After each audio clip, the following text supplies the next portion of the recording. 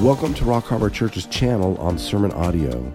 We hope that this message is a blessing to you and it helps you in your daily walk with our Lord and Savior, Jesus Christ. So please settle in and grab your Bibles. Here's our guest speaker with this message. All right, good to see you guys. I've been saying good morning all morning, but now it's afternoon.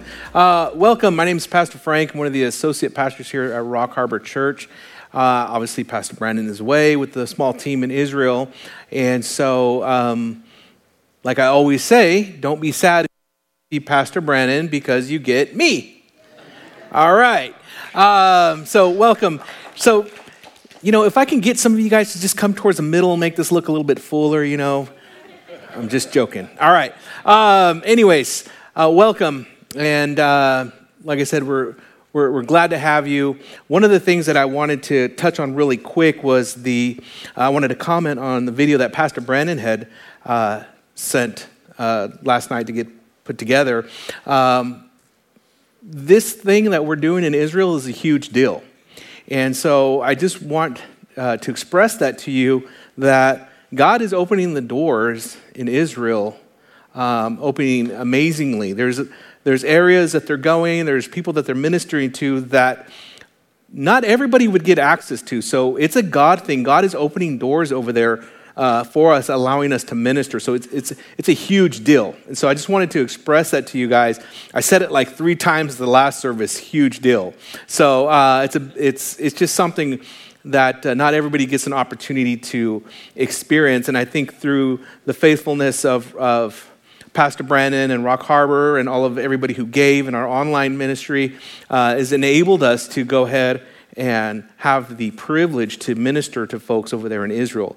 Like I said, to be able to be on the ground in there and to be trusted in that way, to go and meet with the troops and stuff, that's not something that's given over lightly to some people. So it's very much a privilege to be over there and ministering that way, to have a team operating that area.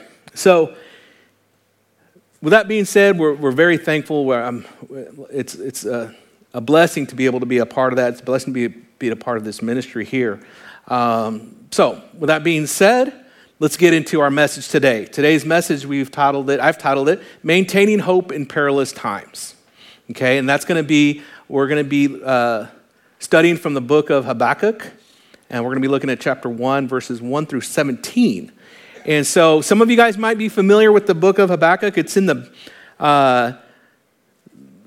back of Habakkuk hangs out with his friends, the minor prophets back there, okay? And so they're called minor prophets, but that's not any indication on the importance of their message. Their message was just as important as any other prophet, okay?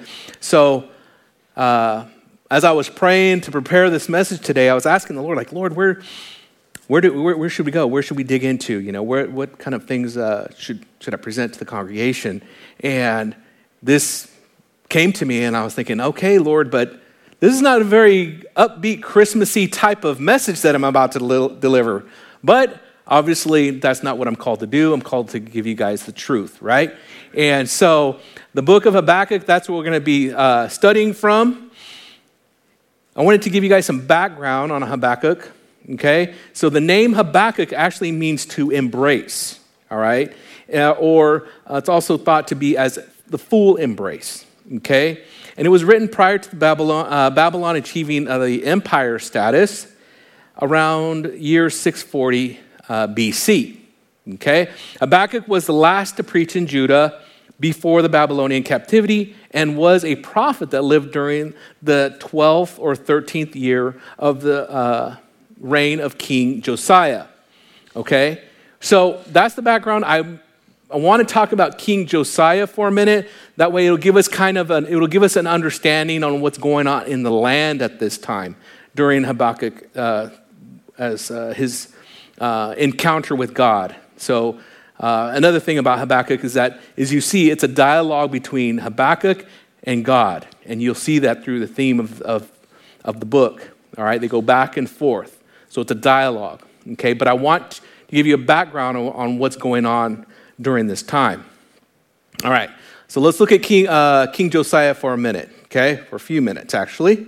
So If you want to jot this down, this comes from 2 Kings chapter 22, and it's 22 all the way to the end. It's the full chapter. He'll talk about King Josiah. I didn't bring that whole chapter to you guys because we just don't have time, right? So I've summarized it for us here. So Josiah became king at 8 years old. Later during his reign, he learned Judah was not following the book of the law. And after the King Josiah had heard the book of the law himself, he became deeply disturbed and tore his garments. Basically, he was being convicted by the word. King Josiah sent a priest to a prophetess named Huldah. She prophesied to the priest that the Lord would bring calamity because they have forsaken the Lord and burned incense to other idols. So they give us an idea of what's going on here, right? Judah was getting way off track. They find the scrolls. They find the word of God. He gets convicted by it. And what does he do? He takes action, okay? So King Josiah gathered his people, made a covenant to the Lord to keep his commandments, testimony, and statutes with all his heart and all his soul. Josiah cleansed the temple from idols that were made to Baal, Asherah, and burned them outside of Jerusalem. He then removed the idolatrous priest who burned incense to Baal, to the sun and moon, and to the constellations and to the hosts of the heavens. So one thing I want to just mention, the host of the heavens, that's the demonic realm. So they were involved in idolatry. They had demonic influences going on. And then he goes on further. He tore down, like I said, a large wooden idol, had it burned. He tore down the prostitution houses that were going on in the temple. He seized the practice of Moloch worship, that no child should be forced to pass through the fires of Moloch. He cleared out all the idols and eventually had the priests who practiced such things executed. So he took him out, the priest that was implementing all these, no more, right? It stops, okay? So Josiah was a good king, okay? He desired to live right by God and have his people live right by God. King Josiah literally cleaned house, took down all the idols, stopped all the pagan practices. He stopped temple prostitution. He even stopped child sacrifice. All right? So I'm going to pause there for a minute. So Josiah would have been one of those guys that said, make Judah great again. All right? He would have drained the swamp type of guy, right? He would have been the guy that we want for our nation, okay? Cleaned up the house, right? Clean the house. Clean it all up. Got all the areas cleaned out. Get everything placed back in order, okay? So he would have been that guy. But there is a problem. There is a problem with what's going on, all right? So even though Josiah's heart was in the right place, he cleaned the temple out, took down the altars and the other things, that were being involved in there, but the people's hearts were not changed. The people had not cleared out the internal idols of themselves. The people had not dealt with the lusts of their hearts and tore down the worldly belief systems. This is why we see such violence and sin in Habakkuk's day. So same thing for us, right? As we look from in 2020 or when Trump was in office, a lot of things were in order, right? We thought, hey, we got the guy in that we need. Wasn't perfect, right? Said some dumb stuff. But we got the guy that we want in there. He's going to make things right. He's going to make us energy efficient. Basically make us prosperous. That's what Josiah did. So they felt prosperous. They felt good. They felt, hey, our gas prices is pretty low. We're good. We have extra money in our pocket. Jobs are up. But if you recall during that time, what was going on when Trump was in office? There was a lot of turmoil going on in the background. There was a lot of division, a lot of violence. It was bad. And that's because the people's hearts had not been cleared out. Okay? And so that's the same thing that goes for you and I. The same thing is for you and I is that we got to clear out this stuff, right? You got to clean the porch off, but you also got to clean out the inside too. Okay? So I know we're not studying the 2 Kings right now, but I saw a glaring principle from here, and I was like, you know what? We'll go ahead and talk about it. So our principle and application from 2 Kings, looking at Josiah, is this. Our desire to grow close to God should cause to evaluate the internals of our heart. Okay? Not like your actual blood pumping heart, but it's your soul, it's your character, it's what makes you who you are. And take action against anything that is hindering our walk with Jesus. Okay? What is our application here? So when dealing with personal issues, we must not only take care of the external, but we must take care of the internal. All right? So obviously, external is good. That's the first if you have a problem, with looking at pornography online or alcohol, whatever it is, right? The very first thing you want to do is put controls on it. It's good, right? Those are good things, okay? But those things will only go so far because eventually your sin nature is going to take over and find ways to go around that. If it's alcohol, it's going to find a way to get through a locked up alcohol, right? Your body, you're going to figure it out, okay? So physical controls are good, but they're not going to last long because you have to take care of the internals. So why is it important to take care of these internals, right? It's important because these things impact our fellowship with God. These things, our desire should be to walk closely with God. But if these things left unchecked, it'll put a gap between our relationship with God. We will not be in full fellowship with Him. We will not be able to operate as He wants us to operate in obedience, okay? So physical controls will only go so far.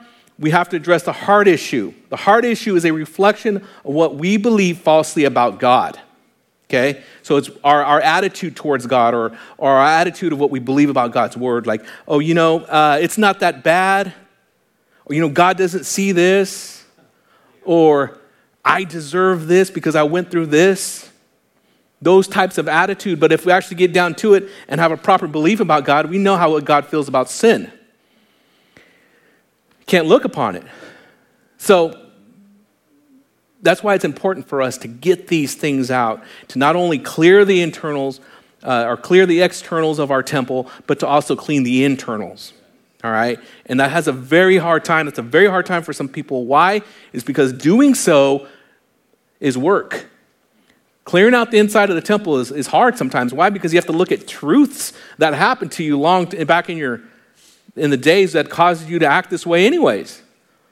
So some people just give up. They'll say, you know what, I'm good with the externals.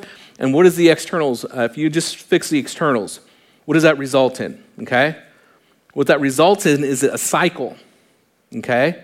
It results in a cycle. You have a moment of clarity, you have a moment of sobriety, a moment of clarity, then you have a trigger, and then you go back.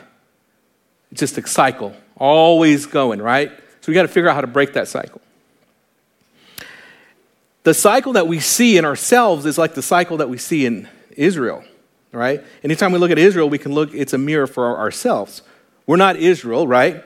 But we can look at Israel and be like, okay, I can see what's going on. Israel will do fine, and then they'll get themselves in trouble with idolatry, and then they'll get chastened by the Lord or killed, and then they get back on track. But it's a cycle, okay? It's a cycle, so we got to break that cycle, all right? And that comes with counseling and obviously studying the Word of God, getting a proper belief on what God says about sin, getting a proper belief on what God says about who we are, okay? So sometimes there's issues identifying who we are in Christ, okay? Cause us to act and behave a certain way. All right. So, like I said, I wanted to touch on that just for a really brief moment. So now we're going to get on into Habakkuk chapter 1, verse 1. So if you got your Bibles, go ahead and go there. All right. This very long verse here. It says, the burden which the prophet Habakkuk saw. Okay? So I highlighted the burden there because I wanted to just talk about that really briefly. All right? So the burden is masah in Hebrew. The word burden is a Hebrew word for oracle or heavy message. Habakkuk is about to present an oracle that is a heavy message relating to his own nation. His official position, it's stated there, is the prophet Habakkuk. He's a prophet of God. As we know, the mark of a prophet is anyone who has received a direct revelation from God and what he saw. The heavy message was a prophetic message. Like I'm saying, it's a heavy message he's about to tell his people. And I think that's what at times a preacher or a pastor has the heavy task at presenting a heavy message, okay? Like I said, it's not a good Christmassy feeling, but I'm sure there's churches in Bakersfield that are preaching that this morning, right? But that's not what I'm called to do. I'm called to give you the word and give you the truth, okay? So let's check this out. Verse 2 through 4. And it goes like this. O Lord God, O Lord, how long shall I cry and you will not hear? Even I cry out to you violence, and you will not save. Why do you show me iniquity and cause me to see trouble? For the plundering and violence are before me. There is strife and contention arises.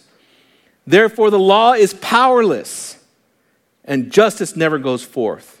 For the wicked surround the righteous, therefore perverse judgment proceeds. So he just said that to the Lord, right? Right, because it says right there, that's in the scripture. He did say that. Okay.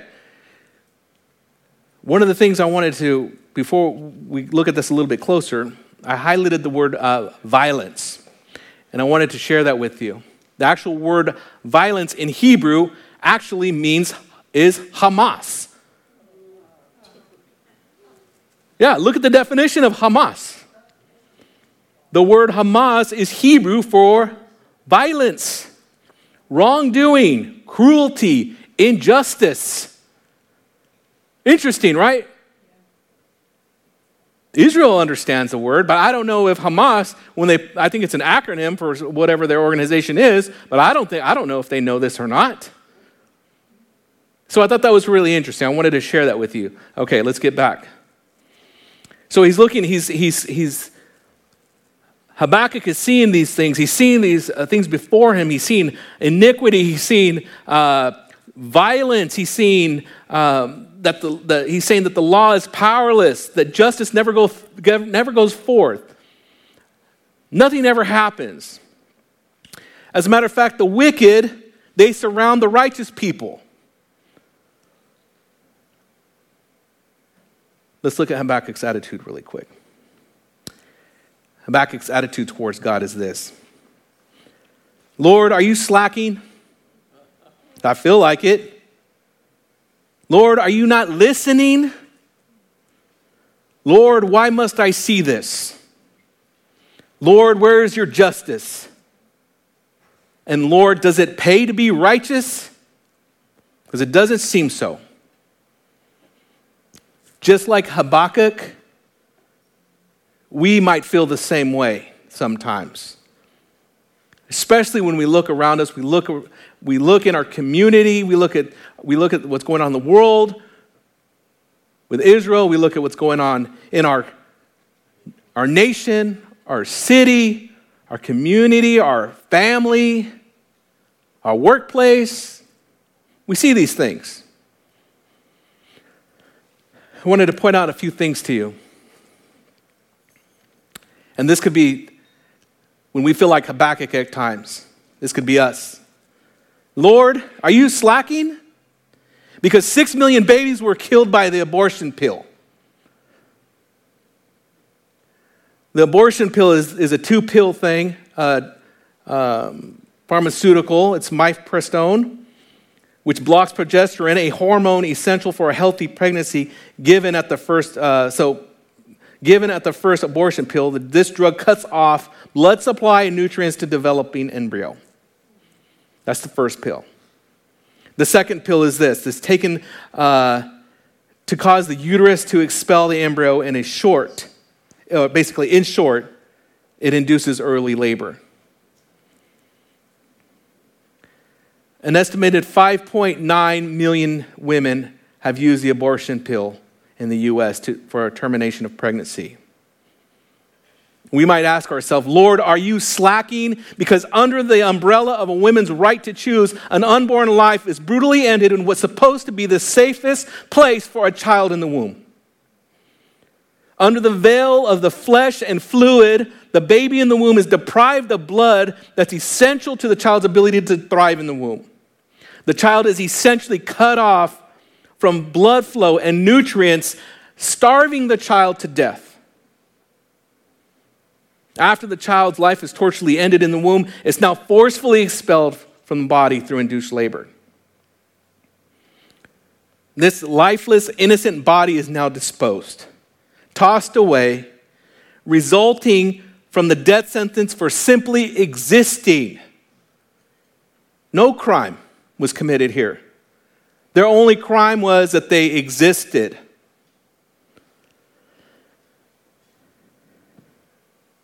I'll share this with you, and I don't have a slide for it. But before I came in full-time ministry, I worked for the California Department of Corrections and Rehabilitation. And one of the policies there is the use of deadly force policy. It's CCR 3268, and it's basically that California respects the sanctity of life. And I understand that. I can be on board with that. I agree with that policy. That's good, right? Because I feel the same way about the sanctity of human life, right? Precious. Life is precious. But in that same vein or same area, not even very far, our government is passing laws to kill innocent babies. On one hand, you have an inmate, a criminal who's been tried, convicted, sent to prison. He's got more rights than you're looking at a child whose only crime is simply just existing. How is that fair? Very frustrating. That was one of the things that I had a hard time dealing with. Sometimes we might feel like, again, Lord, are you not listening?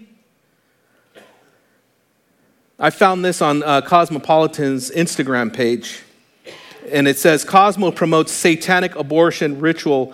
I found an article. The article says that Cosmo promotes satanic abortion ritual, killing babies to empower women. On its Instagram page, Cosmo is promoting a satanic abortion ritual to empower women getting abortions. Apparently, killing babies somehow makes women's life better and makes them more powerful. Cosmo celebrates satanic abortion ceremonies and touts how they are customizable for women and give advice on how the best way to take the abortion pill that starves the unborn child to death.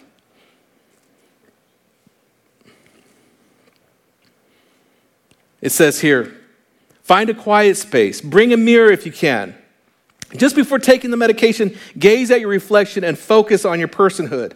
Home in on your intent, your responsibility to you, is what Cosmo says. And that the narcissism that is the focus of the satanic abortion ritual, a worship of self. Ignore the baby who is killed in abortion and focused on only your wants and your desires.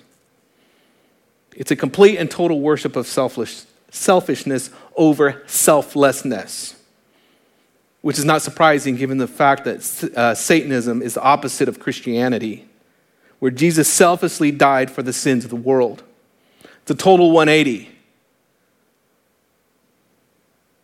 As you see, the cross there is upside down. That's no accident. This is the instructions by Cosmo and the TST. Take a few deep, relaxing breaths when you're ready.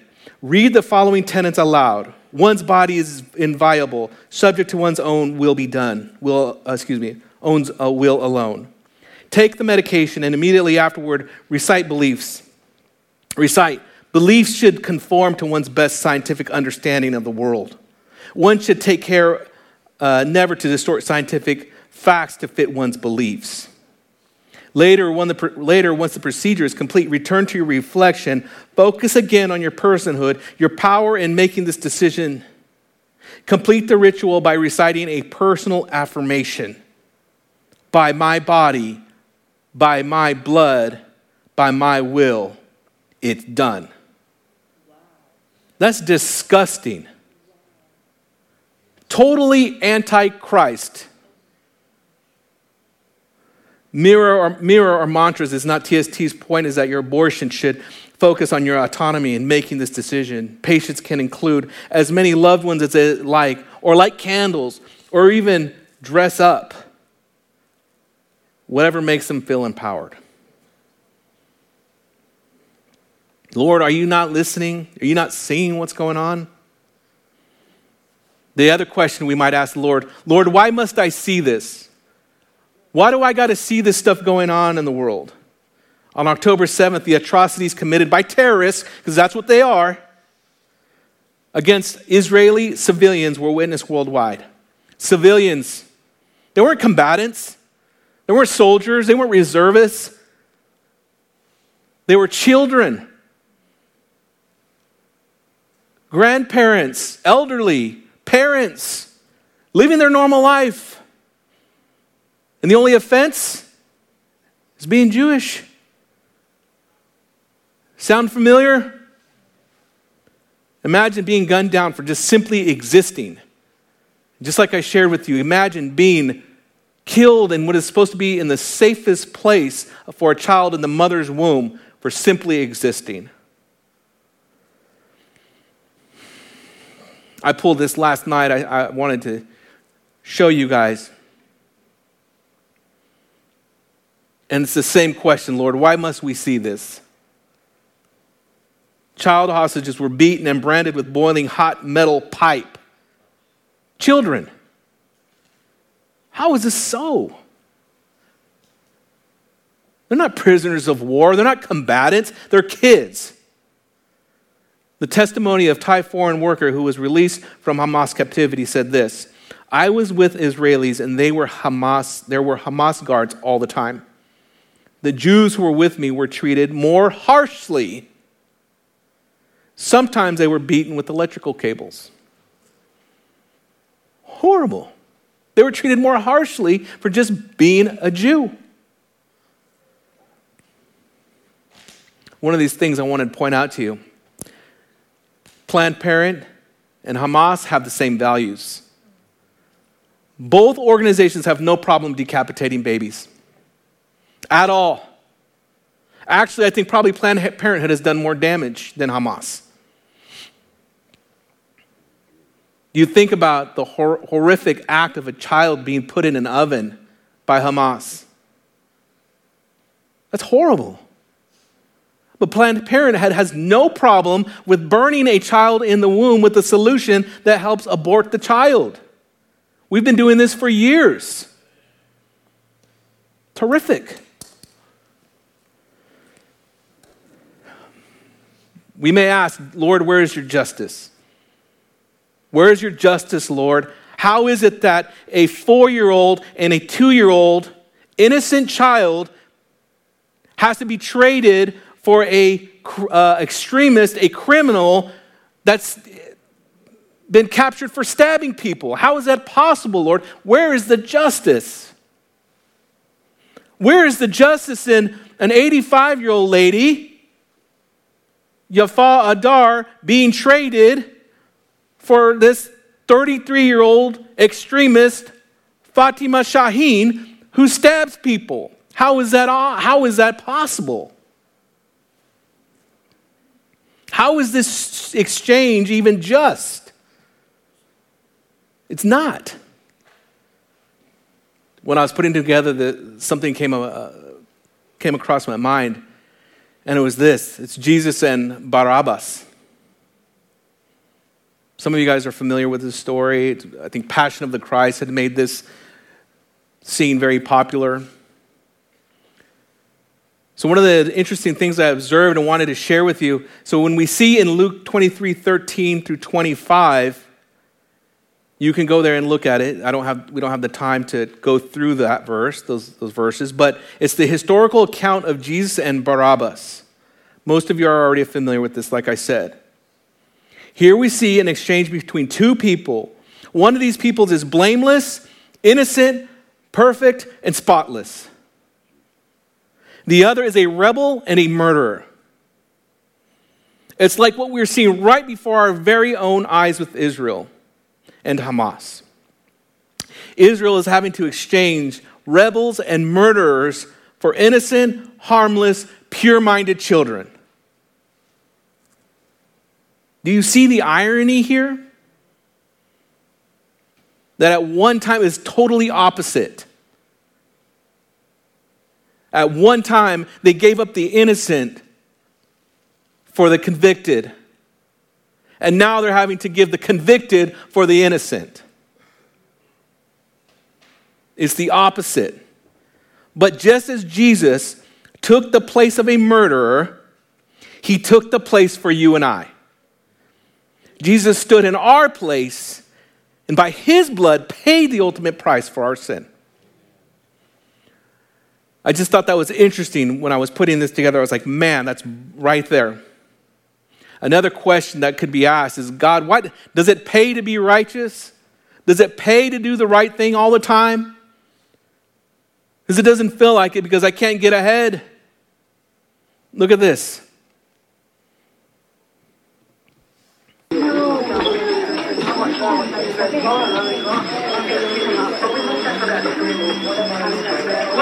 to the front of the store, please. Linda, to the front of the store, please.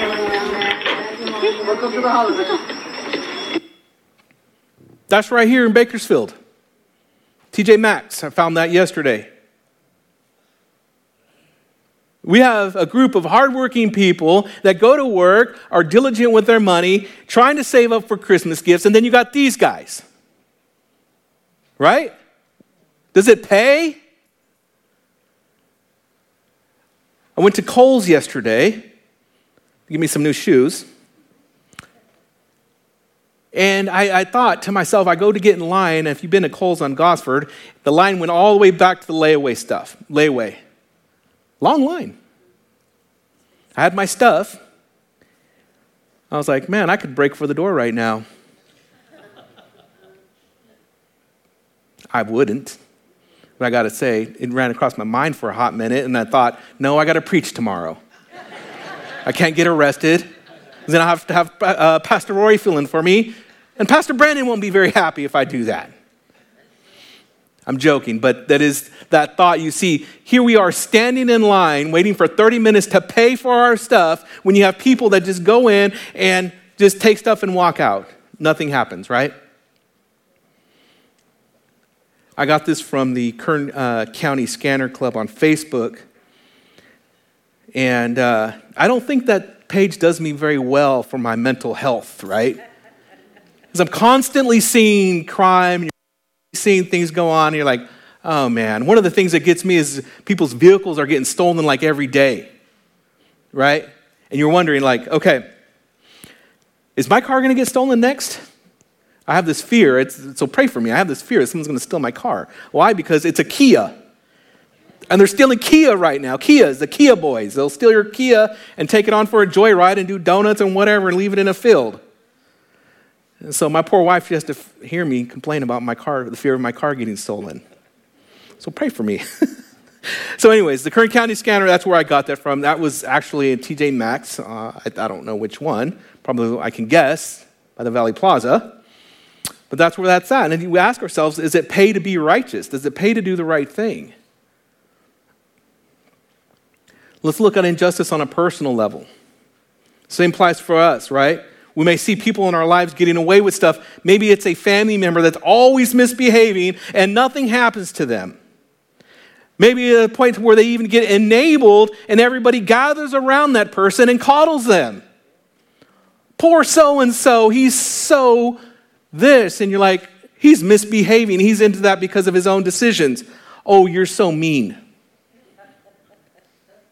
How could you be so unloving, Pastor Frank? Well, I'm sorry, I don't want to partake in that. We see fellow coworkers, right, getting away with being lazy. They always seem to know how to work the system, right? Like I said, I worked for the CDCR, and I've had some great coworkers. I've had some great supervisors, but there is a batch of lazy folks. And they know exactly how to work the system, right? So We can look at maybe even a business owner. They cheat in their business and nothing seems to happen to them. They always seem to be a little bit more prosperous than somebody who's doing the right thing, right? You see him and you're like, man, I'm trying to do the right thing over here. And this guy, he's a lie, cheat, and steal. And look at him. So we see that injustice. We might question. But don't worry. There's a response to all this. All right? And here's God's attitude. I put God's attitude, but you can put God's words, God's truth, God's however you want to put it. But it's his attitude towards all of this. And this is 2 Peter 3:9. It said, the Lord is not slack concerning his promise, as some count slackness, but it is long-suffering toward us, not willing that anyone should perish, but that all should come to repentance. So what he's talking about is this: God is not slack. He's waiting for people to change their mind about their sin and to get right. How many times, I don't know if anybody in here struggles with road rage or whatever, and you get cut off and you're like, I want that person, I want him to get arrested right now. Where's the police at? Let me call 911. This guy cut me off. You want that justice right now, right? Or maybe somebody that's done something wrong to you and you want justice for them. I want justice, Lord. I want it right now. You got to think, okay. If that's the justice you want, when the tables turn, you better be willing to accept that. And once you think about that, hold on, Lord. I'm working on some things. I need some time. Yeah. Right? How convenient that we want justice, but when it comes to us, we want a little bit of slack here, Lord. I got this right here. It's, this bottom is a quote, actually. It says, God's judgment is like a millstone that grinds slow and fine. I got that from Adrian Rogers. He's the Prince of Preaching, if you guys don't know who he is. Excellent preacher, excellent exegeter. He's with the Lord now. But that's just so perfect that, yes, God's judgment is slow like a millstone, but it grinds fine.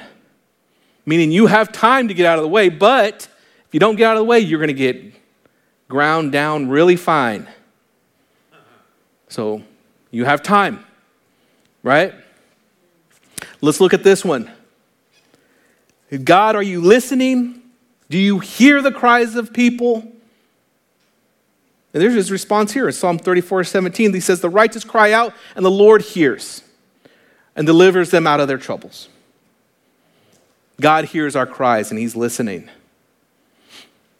There's people I've talked to, and they're going through some tough times. I'm like, man, you got to cry out to the Lord. Or you hear people on the other end, they go through such a tough time, and they say, yeah, I just cried out to the Lord. I said, God heard your cry, and that's their testimony. So he hears our cries. What about this one? God, why must I see this? Why must I see this injustice? Why must I see this, Lord? Here's his response. Psalm 33:13-14 says, the Lord looks from heaven. He sees all the sons of men. From the place of his dwelling, he looks on all the inhabitants of the earth. He sees everything. We know this. He sees all things. And for this reason, he reveals the sin of mankind to us. So none of us can think we're perfect, because sin has been revealed to us. The sin being revealed to us helps us understand that, hey, I need to humble myself because I need a Savior.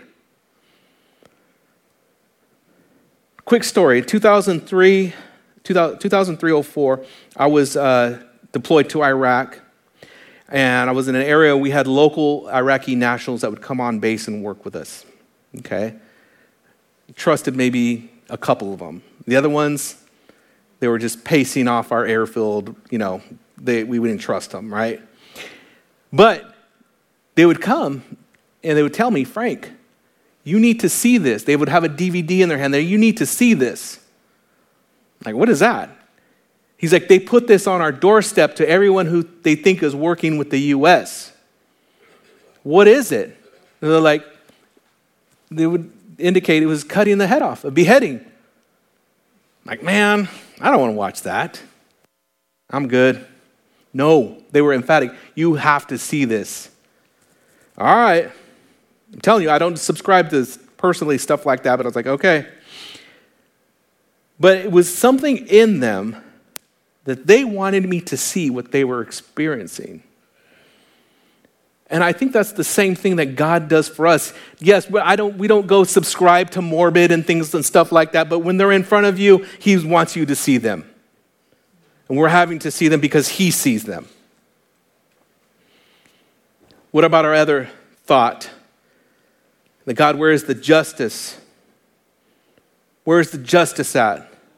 So we look at Romans 12:19. It says, "Beloved, do not avenge yourselves, but rather give a place to wrath. For it is written, vengeance is mine, I will repay, says the Lord." Because we possess a sin nature, we do not have the right to avenge ourselves.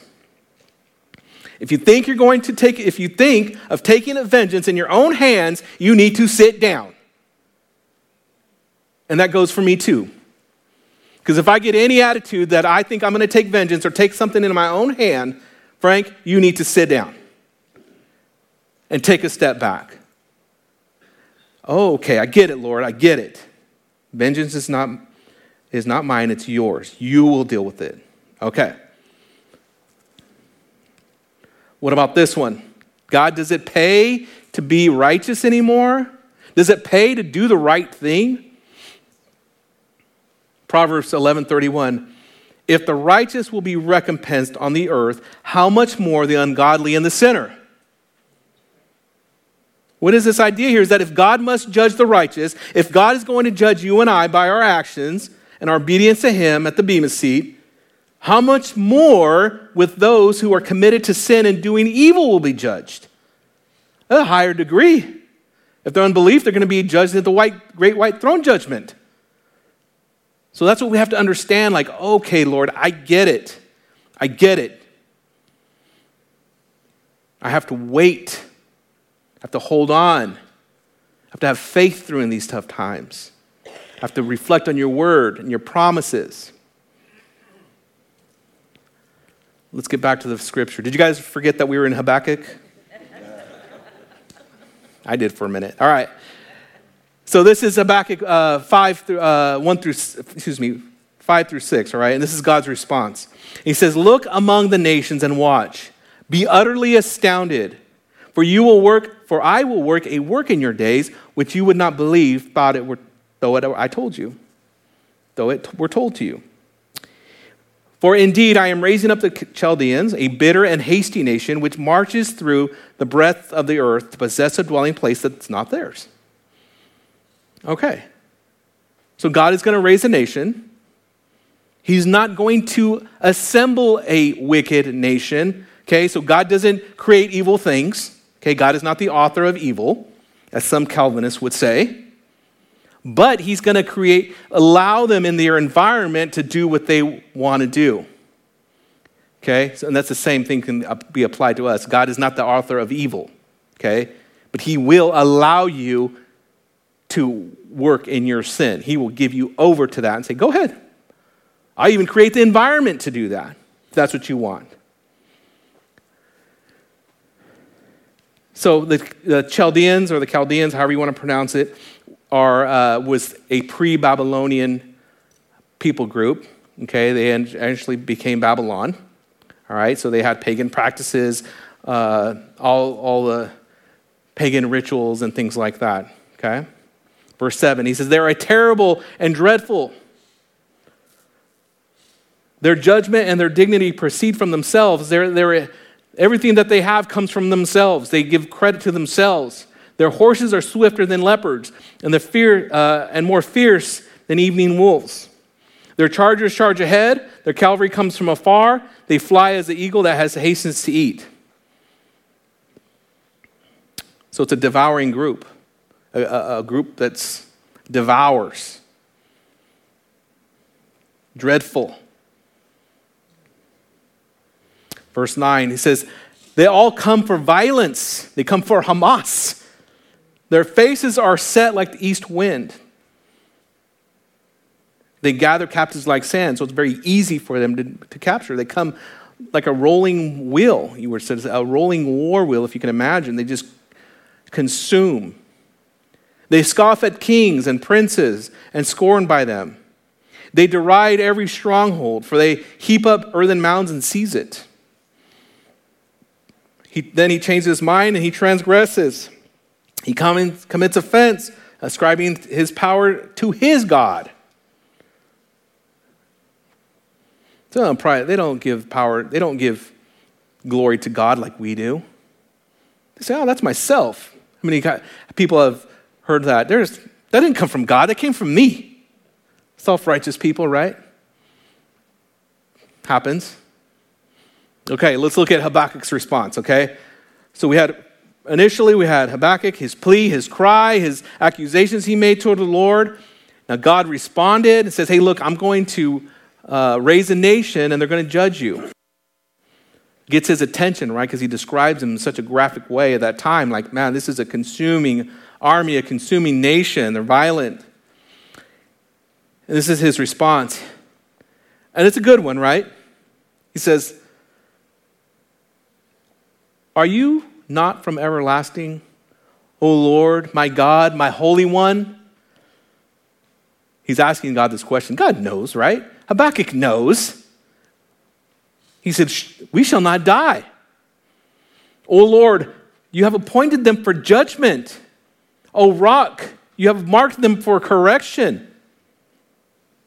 Are you pure? You are of purer eyes than to behold evil. You cannot look upon wickedness.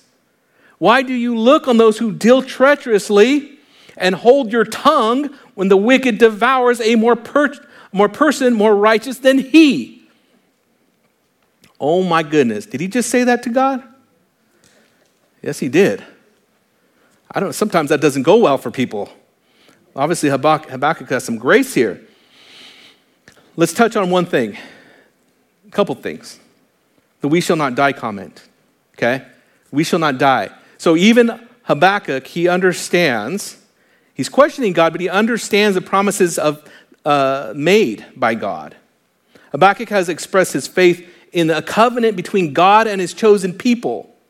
And he's holding fast to that promise. And God, I know you're telling me all this stuff is coming, but I'm going to hold fast to the promise that I know that you will not wipe us out. We're going to take some losses, but I know you won't wipe us out. Many have attempted to wipe the Jews off the face of the earth, but it's not happening. Why? Because God says so, that it's not happening. Here's any other idea that Habakkuk is struggling with. They are far worse. They're a far worse nation. Habakkuk is struggling to grip the idea that God will use the Chaldeans to judge them. In the same sense that God is going to use a far less righteous nation, a godless nation, to discipline Judah. And the reality is, yes, he's going to do it. And in our own personal lives, we might think, well, I'm not that bad. I'm not like such and such over here. At least I don't do the things he does. Right? In our false thinking. It's not about that. But sometimes even we're being judged on a national level. Look at this. Just as Habakkuk witnessed the ungodly judging the righteous people, so are we. You and I, we're now being judged on a national level. President Joe Biden and his administration are judging the righteous people, which the Christians or conservatives, however you want to look at it, we're being judged. We're being judged for being righteous, for doing the right thing. I mean, you can go through a scope of things that this guy's done. It's like, how does that help the person that's trying to do the right thing? And by I say righteous, someone trying to live right or do the right thing or has right values. You get judged by that. You look at a national level, you look at things like, I didn't put a slide together for this, but if you look at what's going on in the southern border, there's droves of people coming. There's a problem down there. People crossing over wire, and then you have Army or National Guard, I don't know who it is, being ordered to raise the wire or lower the wire so they can come over. How is that fair to somebody that wants to come over and do it the right way?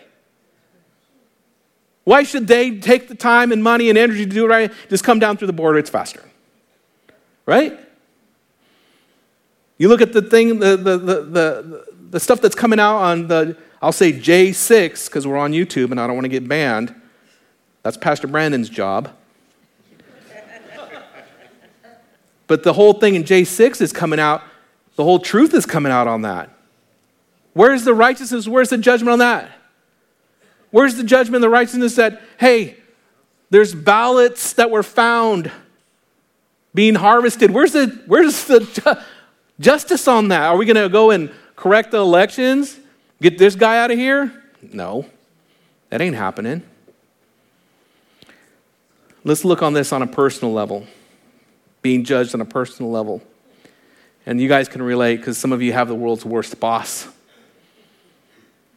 How many of you had a horrible boss, a useless boss, a boss who doesn't know their job, and yet somehow they're put in place of authority over you? They get in there with the good old boy or good old gal system. They don't know anything, but they're still your boss. Right? Like I've said, I worked in CDCR. I've had some very good bosses. I've also had some lousy ones where I'm thinking, this guy doesn't know what he's doing. I have to do his job now. But yet, somehow he's put in place. And you know, I think I get crafty, right? I'm like, Lord, why do I have to listen to this guy? But then the reality is like, you chose that job. Oh, yeah, you're right, Lord. Thank you. So what do? Just keep working unto the Lord, right? Work unto the Lord. So it's tough. I get it. You guys might experience this. All right. Let's get back to the scripture. 14 says this. Why do you make men like fish of the sea, like creepy things that have no ruler over them? Why do you allow this? Why do you create this type of men? Why do you allow it? They take up all of them with a hook. They catch them in their net and gather them in their dragnet. And therefore they rejoice and are glad. They're happy about the things they do. Oops. Verse 16, he says, therefore, they sacrifice to their net, burn incense to their dragnet, because by them their share is sumptuous and their food plentiful. They get food. They're prosperous. They're unrighteous, but they get all these things.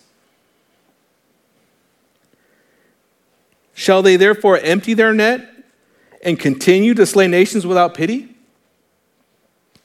So what we're seeing here is Habakkuk is catching on what's going on, right? He's starting to accept, okay, I see what you're doing, Lord, but I have one more question. Shall they continue to slay?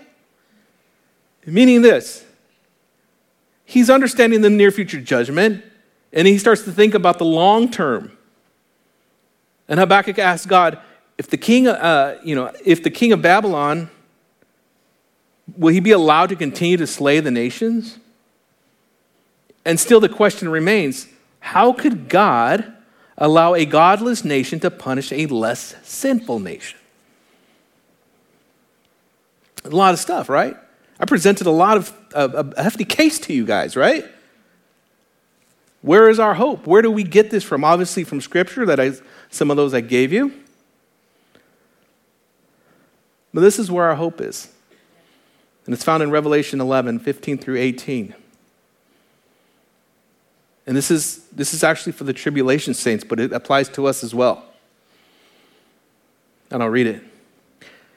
Then the seventh angel sounded, and there were loud voices in the heavens saying, the kingdoms of this world have become the kingdoms of our Lord, of his Christ, and he shall reign forever and ever. And the 24 elders who sat before God on their thrones fell on their faces and worshiped God, saying, we give you thanks, O Lord God Almighty, the one who is and who was and who is to come, because you have taken your great power and reigned. The nations were angry, and your wrath has come, and the time of the dead, that they should be judged, and that you should reward your servants, the prophets and the saints, and those who fear your name, small and great, and should destroy those who destroy the earth. This is the announcing of the kingdom of God. And this is the moment that we're looking for. The moment where God reigns and puts everything back in order. He makes all the wrongs right. He puts all justices in order. Everything that you and I lost, we get back. Those are the promises that we have. Well, what about those people that commit themselves to evil and commit themselves to sin? It says right there, and should destroy those who destroy the earth. And that's what John is talking about. Not destroy the earth, like pollute the earth or dump barrels of oil into the earth. He's talking about their behavior, about their wicked ways. They destroy the earth with their behavior by causing war, causing strife, causing destruction. That's what he's talking about. So that is our hope there. Our hope is in him. And that one day, all these things that we've talked about will be made right. And this is the same faith that Habakkuk had. He knew that God was going to make things right. Amen? Amen. Let's pray. Heavenly Father, God, thank you for this day and your blessing, Lord. Thank you for all that you have done for us, Lord. And again, we're just so thankful for your word, thankful for your truth. I pray, Lord, that we would be able to turn to you, to turn to your word when we look around us and we just see vileness, we see wickedness, we see injustice, we see horrible things, Lord. That we'd be able to turn to you and say, Lord, I understand vengeance is yours, Lord. I know, Lord, you are going to make it right. Then we can hold on, we can have that faith. Lord God, I pray if there's anybody here that does not know you, Lord, as Lord and Savior, that does not believe and trust in you for salvation, Lord, I pray that they would trust in you, that you died, was buried, and rose again, Lord. And that whoever is trusting in you for salvation, Lord, that they would do so and have eternal life. And Lord God, we love you. We ask all these things in Jesus' name. Amen. Thanks for joining us for another lesson. We hope that this message is a blessing for you and helps you grow towards a more mature understanding of God's Word. For more information about our ministry, we invite you to check out our website at rockharborchurch.net. Until next time, remember, keep looking up, for our redemption draws near.